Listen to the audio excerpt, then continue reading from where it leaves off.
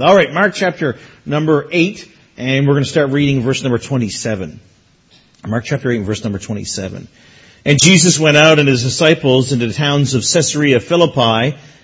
And by the way, he asked his disciples, saying unto them, Whom do men say that I am?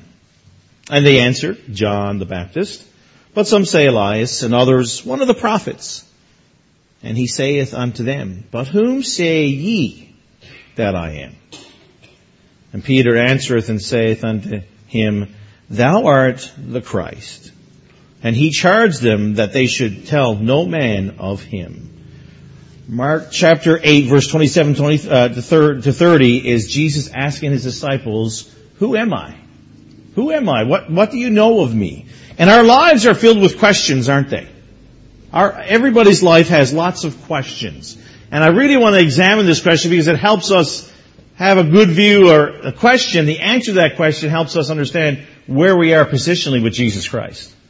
Who do you say that I am? Let's look to the Lord in prayer. Dear Jesus, thank you for another day you've given to us. And Lord, I pray that you encourage our hearts to know you as our Lord and Savior. Help us understand you came and you died for us to provide salvation for all who would come to you. Lord, I pray these things in your holy and precious name. Amen. You know, some of the questions that we face each and every day are pretty mundane. What should I wear today? Now that takes longer for some people to answer than others.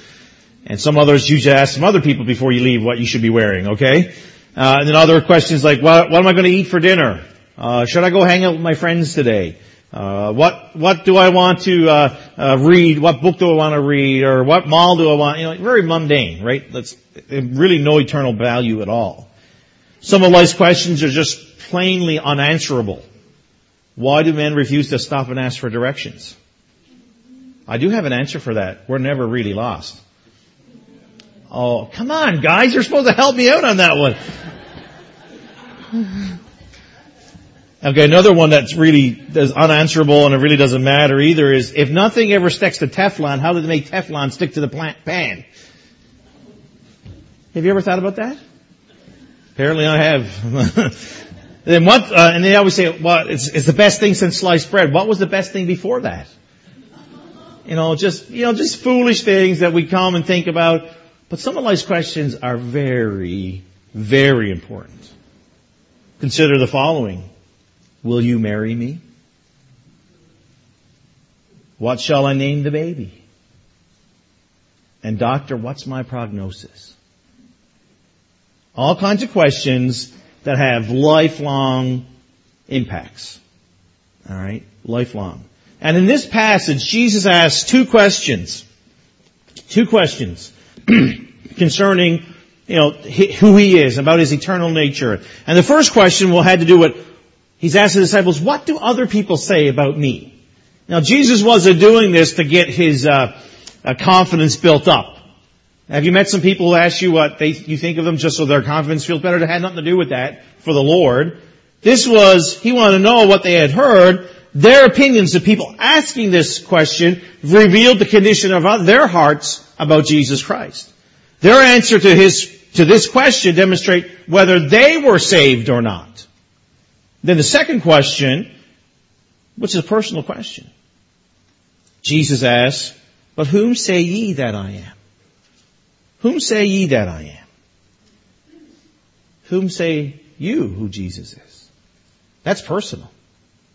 That's a personal question. And it really does, your answer to that question will determine where you spend eternity. It is. So it's of vital importance that you carefully consider how you answer that question. The first one, Jesus asks a very penetrating question. We're told in verse number 27 that Jesus, he had healed that man, right, who was blind. Now he went out and his disciples and was in the towns of Caesarea Philippi. Caesarea Philippi was a predominantly Gentile area located some 25 miles north of Bethsaida. That's where he healed the blind man that we had looked at previous in Mark chapter 8 verses 22 to 26. And it's here that a spring comes forth from Mount Hermon, and forms one of the tributaries that becomes the Jordan River. So it's really at the headwaters of the Jordan River. And this area was particularly beautiful, but it was particularly steeped in pagan religion. In ancient times, the city had been called Palanus, because it had been the center of Baal worship. And Baal was the Phoenician god of fertility and nature. Later, the name was changed to Pananus because the Greeks believed their god Pan was born in one of the caves in the hills outside the city at the foot of Mount Hermon. And Pan was a half-goat, half-man god who they believed to be the guardian of the flocks and of nature. And in Caesarea Philippi, they also contained a gleaming marble temple built by Herod Philip to honor Caesar, the Roman emperor, who was considered to be a god. When I talk about a really confusing religious systems, I just told you about 3 different gods, and they're all false. And these were areas where all this kind of thing happened. And these citizens of the city, they were required, I do not know how they enforced this requirement, but every year they were required to go to that temple, and they were supposed to place a pinch of incense on a burning altar and proclaim, "Caesar is Lord." Caesar is Lord, in referencing that he's a god. It was here in this area, in this city, devoted to the worship of idols, man-made gods, that Jesus chose as a place to make a fuller revelation of himself to his disciples. The Lord's first question is, whom do men say that I am? Jesus already knew what people were saying about him. He knew what the hearts of man. He wasn't paranoid. He wasn't seeking for praise. He was intending to use the opinions of people concerning his identity to cause the disciples to think about, who do you individually believe that I am? He was boring down deep. It was a question to lead to another question. He wanted to see what their opinion of him was. When Jesus asked this question, his men tell Jesus what they had been hearing others say. Some say that you're John the Baptist there in verse number 28. Some say that you're Elias, others one of the prophets. Now let's take a moment to break those down a little bit. John the Baptist. Now, Jesus' ministry, there would have been some resemblance to John the Baptist in his preaching. Both men preached the message of repentance and righteousness. That's what both men preached. But that would have been really weird because John and Jesus had been together on occasion. Who baptized Jesus? John the Baptist. All right, so they were known to each other. They had interacted at least once. So that's kind of strange to me why they would think that he's John the Baptist when they know that Jesus and John the Baptist were together. I really think it goes back to Herod Antipas, who said, when he heard about Jesus' miracles, he said, "It's John the Baptist raised again." I think that's where that came from. And we looked at that a while ago in Mark chapter 6. I think that's where that theory came from. Others believe that Jesus was Elijah, raised from the dead. Now that makes a little bit more sense than him being John the Baptist, because both Jesus and Elijah conducted a ministry that, man, their preaching was convicting. And Elijah did a lot of miracles. Now Jesus did more, but there's parallels, right? There's some things that were similar. And others believe that Jesus was one of the prophets. And that's a long list. I'm not going to go through all of them, but, we think of Isaiah. Jesus preached about sacrifice and holiness like Isaiah did. Daniel, the message of Jesus was a prophetic message of coming king and kingdom. Daniel was speaking of, in the book of Daniel, of things to come. He was like Jeremiah, and he was a man of sorrows, acquainted with grief. Jeremiah had a very tough ministry. It was very difficult. Like Hosea, Jesus loved the unlovable and was willing to redeem the lost. Aren't you glad for that? I read that this week, like Hosea. I'm so glad that Jesus was like Hosea, and even so much the more. Loved the unlovable and was willing to redeem the lost, wretched sinner. Praise the Lord. But there's some other people's opinions about Jesus that were not so flattering or so nice. The Pharisees and other religious leaders of the day said, "He have a devil and is mad. Why hear ye him? John 8:20. The scribes, the men viewed as the great teachers of the law, said, he hath Beelzebub, and by the prince of devils cast he out devils. They have the wrong opinion, don't they? They're calling him a devil. The Son of God is a devil? And he casts out his own kind. The Sanhedrin, the ruling body of the Jewish religion, said, he has spoken blasphemy. What further need have we of witnesses? Behold, now we have heard his blasphemy. What think ye? They answered and said, he is guilty of death. Then they did spit in his face and buffeted him, and others smote him with the palms of their hands, saying, prophesy unto us, thou Christ. Who is he that smote thee? Wow. Some very large contradicting views here, isn't it? Different opinions. His own family said he is beside himself. Even as Jesus hung on the cross, giving his life a ransom for sin, the elite of that day continued to express their evil opinion of him. Likewise, also the chief priests, mocking, said among themselves with the scribes, he saved others, himself he cannot save. Let the Christ, the King of Israel, descend now from the cross, that we may see and believe. And they that were crucified with him reviled him. Mark chapter 15. I read that portion of Scripture a little bit more dramatically just to get you the idea that people were mocking Jesus. They did not have the right view of Jesus, and they had no problem promoting their view and teaching it as truth. Not every voice was lifted up in his support, and thankfully not every voice was lifted against him either. Some people knew who he was and proclaimed him openly. John the Baptist got it right. Amen? Behold, Lamb of God. That's who he is. The dying thief got it right. And that day he spent eternity, that day started eternity with him in Christ. The Roman centurion at the foot of the cross got it right. Just moments before, the religious crowd were there saying, what I just did, reviling him, and the Roman centurion looks up and says, truly, that was a righteous man. Got it right, didn't he? That's who Jesus is. That's what some of the people in that day were saying about Jesus. What are they saying about him today? I mean, that's a long time ago. What are they saying about him today? Just as it was in the days of Jesus, as he walked this earth, there was opinions, there is today. Muslims say that Jesus was a good prophet, but he was not crucified on the cross. And he will return, but he's not God. I've had discussion with Muslims, and they told me exactly what I just told you. There's all kinds of belief systems out there that say there's all kinds of gods, there's millions of gods, and he's just one of them. Jesus is.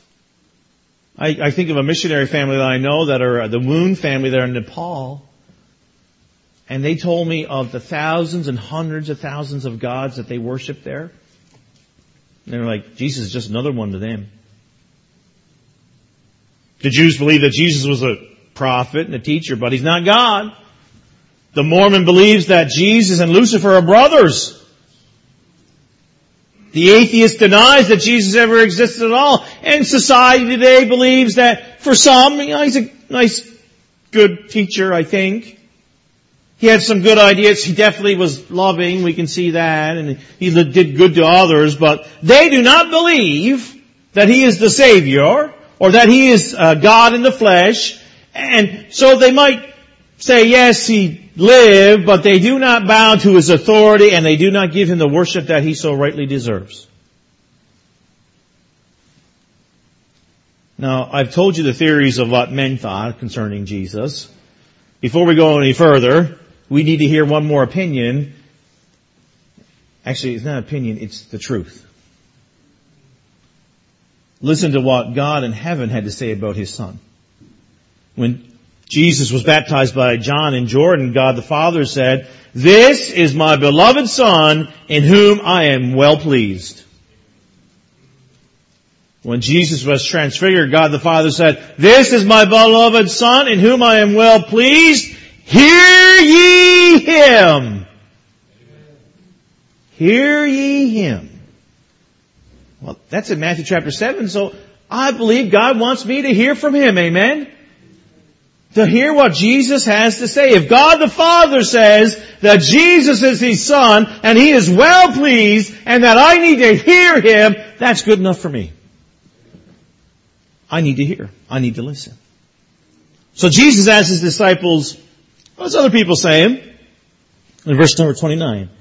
And He saith unto them, "But whom say ye that I am?" So they describe, there's probably more than the few words that we see in verse 28, but for sake of time, and that wasn't recorded for us in the Scripture. Then He asked them, "What say ye that I am?" After hearing His disciples tell Him what others say, Jesus asked them, "What's your opinion? I've heard the opinion of others. Now what's your opinion?" Have you ever been in a conversation with someone, asks, "What have you been hearing about something?" And you tell them what you hear, and then they look at you, and what do you think? The rubber meets the road then, doesn't it? There's no way of dancing around the situation, or whatever the case is. They're asking, what do you think? How do you perceive? This is a moment of truth for the disciples. Everything Jesus had taught them and had showed them had been leading up to this moment. The miracles, feeding of the 4,000 and 5,000, the water on the Sea of Galilee being calm, healing the blind man, the leper, casting out demons, and confronting the religious elite, and teaching the truth, and raising the dead to life. I mean, there's so many things that have been all leading to this one moment. Every miracle, every word of truth Jesus spoke brings them to this point. And this is a crossroads. So us men, we never get lost, right men? I didn't even get an amen on that, but we come to that stoplight. It's left or right. And I'm like, why couldn't this guy just make the road just gently turn, not make me have to make a decision right now? It's left or right. I'm at a crossroads. I can't go straight. I won't go very far if I go straight. I have to make a choice. Always go right, guys. Always go right. No, the reality is we have to make a choice. And this is spiritual here. This is a spiritual crossroads. You have to make a choice. Their response to this question would let Jesus know how His personal ministry had been affecting them, what was in their hearts. He already knew what was in their hearts, but He had to ask the question. "But whom say ye that I am?" It's not a tough question. It's not long. It's not super complicated. But doesn't it have some great implications for your life? And for the life of the disciples? Absolutely. The right answer, saying you are Jesus Christ, the Son of God, and I believe in you, means eternity with Him in heaven. The wrong answer, saying that, yeah, you're just a good teacher and you're a nice guy, that's the wrong answer, and you continue down that path, and that's eternity without Jesus Christ. This is serious. It's very serious. Peter, as is his personality, speaks for the whole group. I'm sure other guys want to say something, but Peter had this under control. Hey, I got this. Thou art the Christ. Thou art the Christ. He got it right. In Matthew's account of these events, Matthew quotes Peter saying, "Thou art the Christ, the Son of the living God." Matthew 16:16. There, in Caesarea Philippi, remember I kind of gave you the backdrop of the paganism that was part of that area, that cultural, that geographical area, and false religion. Peter saw in a humble carpenter from Nazareth the very essence of God Himself. And Peter looked at Jesus and he saw the Messiah. Amen? He saw the Messiah. That which is the word Christ, that's what it means. It's a title, it's not a name. It's a title. It literally means the anointed one. Peter also saw Jesus as the Son of God. That's a statement of faith, folks. That's who you are. I'm going to follow you. Of course, Peter did not come to this knowledge all on his own. Matthew 16:17 says, "And Jesus answered and said unto him, Blessed art thou, Simon Bar-Jonah, for flesh and blood have not revealed it unto thee, but my Father which is in heaven." Hey, that's how it works, folks. The Lord touches our hearts through the Holy Spirit to help us understand who Jesus is. Because we can't do it on our own. Our eyes are blind. We cannot see. Spoke about that a few weeks ago on a Sunday morning. We can't see. We're spiritually blinded. But the Holy Spirit works in our hearts and shows us who Jesus is. This is true in every genuine conversion. No man can come to me except the Father which have sent me draw him, and I will raise him up in the last day. No one is saved by the persuasive opinions of men. They're not. I might be able to convince you some facts, but I cannot persuade you to be saved. You do that. You accept the gift. Jesus Christ works in your heart. You're the one who accepts it. I cannot give it. It's all done, amen. You don't have to do anything but just take it. Christmas time, you give your gifts to the children and the people. All they have to do is take it as theirs, right? If I had a set of keys up here, which I do not, and I said, hey, there's a car in the back. It's a 2017 Camaro, and all you have to do is come get it. I will get swamped really quick, right? But all you have to do is take the key and it's yours. Salvation, all you have to do is take it. It's for you. Now, we have to understand that by taking it, we say that Jesus Christ is the Son of God, and there's no other God but Him. Amen? Amen. That's it. And if we had a certain way of living before, and we all have a certain way of living, some of us might say, well, I don't believe in any God. Well, you believe yourself to be God. You're looking to yourself to take care of your destiny. If you're believing in any other system but Jesus Christ, you have to repent. You have to change from that. You turn direction. You say, it's not no longer I can place my faith and trust in this or this religious system or this thing. I place my full faith and trust in Jesus Christ, saved. Him alone. There's nothing else. Your works don't keep you saved. Your works don't get you saved. It's a gift. Amen. Because if we had to keep ourselves saved, we would be horribly lost. We can't keep ourselves saved. We can't do the saving. Jesus does all that. Amen. He does it all. Now I'm off track. Where am I? Ephesians 2:8-9. For by grace are you saved through faith, and not yourselves. It's a gift of God. Not of works, lest any man should boast. Peter's declaration let us know that Peter was a saved man. He knew who Jesus was, and he openly confessed him to be that. Peter was saved, but not all the other disciples were. In that group that stood that day, there was a man by the name of Judas Iscariot. He probably believed what Peter said in his head, but he never acted on it. He never accepted Jesus Christ as his Savior, and Judas died lost. And Jesus' own testimony says he died a devil.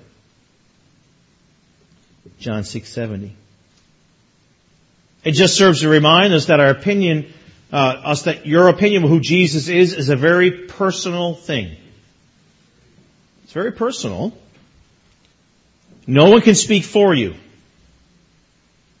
If you all came to the family today and your dad came to me and said, we all believe Jesus.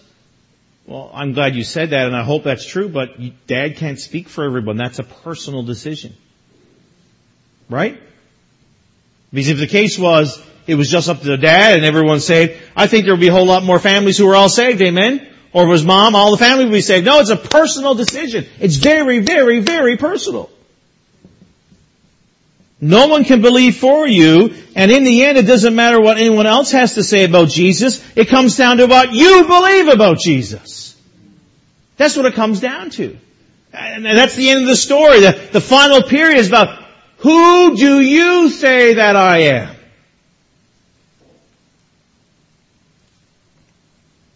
Your answer to the Lord's question is absolutely vital for your salvation. For your salvation. The way you answer that question will determine where you will spend eternity. Jesus is asking, but whom say ye that I am? What is your answer? Don't answer it out loud. Think in your own heart and mind today. What is your answer to that question? Maybe you're like the atheist and you don't believe in Jesus or God. Friends, you're sinning against the light. The evidences are everywhere that Jesus is the Son of God and there is a God. You're willfully closing your eyes to the fact that it's all around you. Hey, our world didn't happen because of a bang. Have you ever witnessed a bang in a sense of demolition and explosive charges? My dad used to build wharfs and things, and sometimes they'd have to blow up some rock on the side of a face. When things go bang, things go everywhere. Does that happen to your house? Like, I hope there's no explosive charges in your house, but you ever go into a room and say, look at this disorder! It looks like a bomb. That's the word we use, right? A bomb went off in here. Why is there socks hanging on that fan up there? Why is I told you to put those clothes away days ago. Hey, our God created this world with a word, and it was done. And He was pleased. He created the way He wanted it to be created, and He did it right. Look around us. A few weeks ago I talked about how the world's spinning on an axis, and then we're spinning around the sun, and we're spinning, and it's amazing we don't go flying all over the place. But the Lord put it all together. Listen, if you would take the faith that you put in evolutionary thought process and put in Jesus Christ, you'd be saved, amen? You know, you don't need that evolution. It's a different view of life and a view of everything. Trust Jesus. Don't trust man-made evolutionary thought process or other humanistic viewpoints. Trust Jesus. He's the answer. And you say, oh, I don't know. Well, I'd like to introduce you to some people here today who will tell you He's the answer because the Lord's done some amazing, wonderful things in their life. And then I'll bring you to another church if we had time, and I'll show you some more people. Now, He's real. Maybe you're like the agnostic and you just don't know, you just don't believe that anyone could be sure about anything or any such things. And again, I would bring you back to the point of showing you, introducing you to people here today who've accepted Jesus Christ as their Lord and Savior, and they're changed eternally because of it. And one day they were headed this way, a path of destruction, and they were not doing what they should be right to do, and they were doing wicked things, and their families were on the rock, and they were close to death, and different things of that nature. They accepted Jesus Christ, and now they're on the pathway to righteousness, and they're living for the Lord. Jesus did it. Not them. Jesus did it. Therefore, if any man be in Christ, he's a new creature. Old things are passed away. Behold, all things are become new. Maybe you're here and you have some belief system. Maybe you've been affected by some cults or other religions regarding what Jesus is. Well, I've got some truth for you from God's Word. And I just want you to know, and I'm getting pretty excited here this morning. Do you notice that? Okay? This is true. This is true. And this is what will be preached in our church as long as I'm here and however long that Lord is, and I hope He comes soon, okay? But as long as we're preaching from this pulpit, it's going to be this Word, and we believe it to be true, and that's what we base our life upon is God's Word. God's Word says this, for God so loved the world that He gave His only begotten Son, that whosoever believeth in Him should not perish, but have everlasting life. John 3:16. Great verse, isn't it? It's a wonderful verse. You won't perish. So we all pass away. I understand that no one lives forever. We're speaking here about eternity. We have an eternal soul. That can perish in a sense, be eternally separated from God. But if you believe in Jesus Christ, you'll have everlasting life. Do you think everlasting life ever ends? That's right. The everlasting means everlasting. In heaven. Jesus said unto him, I am the way, the truth, and the life. No man cometh unto the Father but by me. Listen, there's all kinds of religions say there's all kinds of way to heaven. That's false. According to God's Word, which we believe to be true, there's only one way. It's only one way. And that's through Jesus Christ. That's it. And I'm not saying these things because I'm always right. No, the Word of God is always right. God's Word is always right. I said therefore unto you that ye shall die in your sins, for if you believe not that I am, ye shall die in your sins. John 8:24. You need to believe. You need to believe. You know, we put our trust in all kinds of things. I didn't see anybody here. Now, I didn't watch everybody come in, but I've seen a lot of you come in this morning. And all the ones I saw that came in, you all plopped down on that pew, believing it would take the weight of everybody on that pew and you adding it to it. I didn't see any of you examine it. You just trusted, right? When I came up here with Pastor Matt and Brother Dave, I came out and I sat down. I didn't pull the chair out and check it all out, make sure no one took the screws out. You better never do that. I just trusted. It's pretty simple, right? Salvation is not complicated. I take God's Word for what it says, and I simply trust. It's not complicated.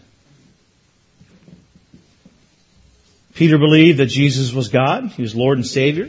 He was saved, and the disciples that believed the same thing were saved, and millions of people have been saved the same way. They trust Jesus Christ as their Lord and Savior, and thousands of years since that event has taken place. The issue today is, what do you believe about Jesus? That's the issue. Well, you will make judgments concerning Him today. In the next 5-10 minutes, you're making a judgment. Right now, you're at the crossroads. Remember I mentioned earlier where the stoplight is right or left. You are there, my friend. You're making a choice in the next few moments here what it's going to be. What's it going to be?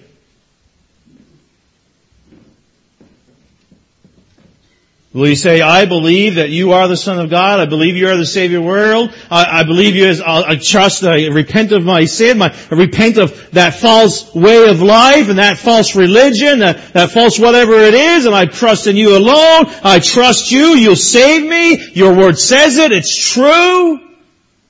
Or will you say, yeah, you were a good teacher, like a rabbi, like they talked about you, but that's it. That's where we are right now. That's where we're at. And maybe somebody say, well, I already made a decision. Well, praise the Lord, but you were at a crossroads once too, weren't you? Christian, you were at a crossroads once. What's the choice going to be? How you answer the Lord's question will determine whether you will spend eternity with Him in heaven or eternally separated from Him in a place called hell. It's as simple as that. What's your answer? Who's Jesus to you? I'm going to read you a list of names that the Bible talks about Jesus. And I really cut down this list because it was so much greater. It probably would have took me about 10 minutes to read off all the names of what the Bible, or how the Bible just says who Jesus is or what He is. He's Advocate. He's Alpha. Ancient of Days. The beginning, the begotten, the beloved. The captain of our salvation. Consolation. Christ. Deliverer, Dayspring, Door. Emmanuel, Everlasting Father. The finisher of our faith. He's our friend. I like that one. I like them all, but that one really touched me when I was thinking about it. First fruits. He's God, He's governor, He's guide. He's help, He's hope. He's the head of the church. I am. He's our inheritance. He's immortal. He's invisible. He's judge. He's Jesus. King of Israel. King of kings. King everlasting. He's Lion, Lamb, Lawgiver, the Lord of glory. Mediator, Master, Messiah, Mighty God, Mercy. Omega, only begotten of God, offering and offered for our sins. The Prince of Peace.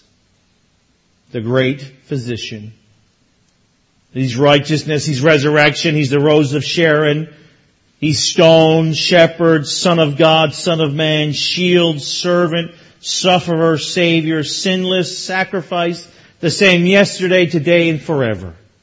He's teacher, truth, treasure, tree of life. He's witness, word. He's the way. He's wisdom of God, and He is wonderful. Who do you say Jesus is? That's what the Bible said. And like I told you, I didn't tell you all the things. It's this huge list. Jesus told His disciples in verse number 30, and He charged them that they should tell no man of Him. He did this because it wasn't time. He had gone through all the land preaching that if He had gone through all the land preaching that He was the Messiah, opposition would have grown and it would have been very difficult. And He had not yet completed His mission. But His mission is complete today, amen? We can tell people about Jesus. There's no qualification on us in the Word of God. We're never charged not to tell. We're commissioned to tell now. But there was a reason for that. Tell the world about Jesus. How do you answer that question? And let me put it this way. Throw out what other opinions you've heard about Jesus. Jesus asked His disciples, what do other men say of me? What have they said? What have you heard? Throw out that penetrating question. Now I want you to focus on the personal question. What do you say of Jesus? Whom do you say Jesus is? And the answer to that question is life-changing.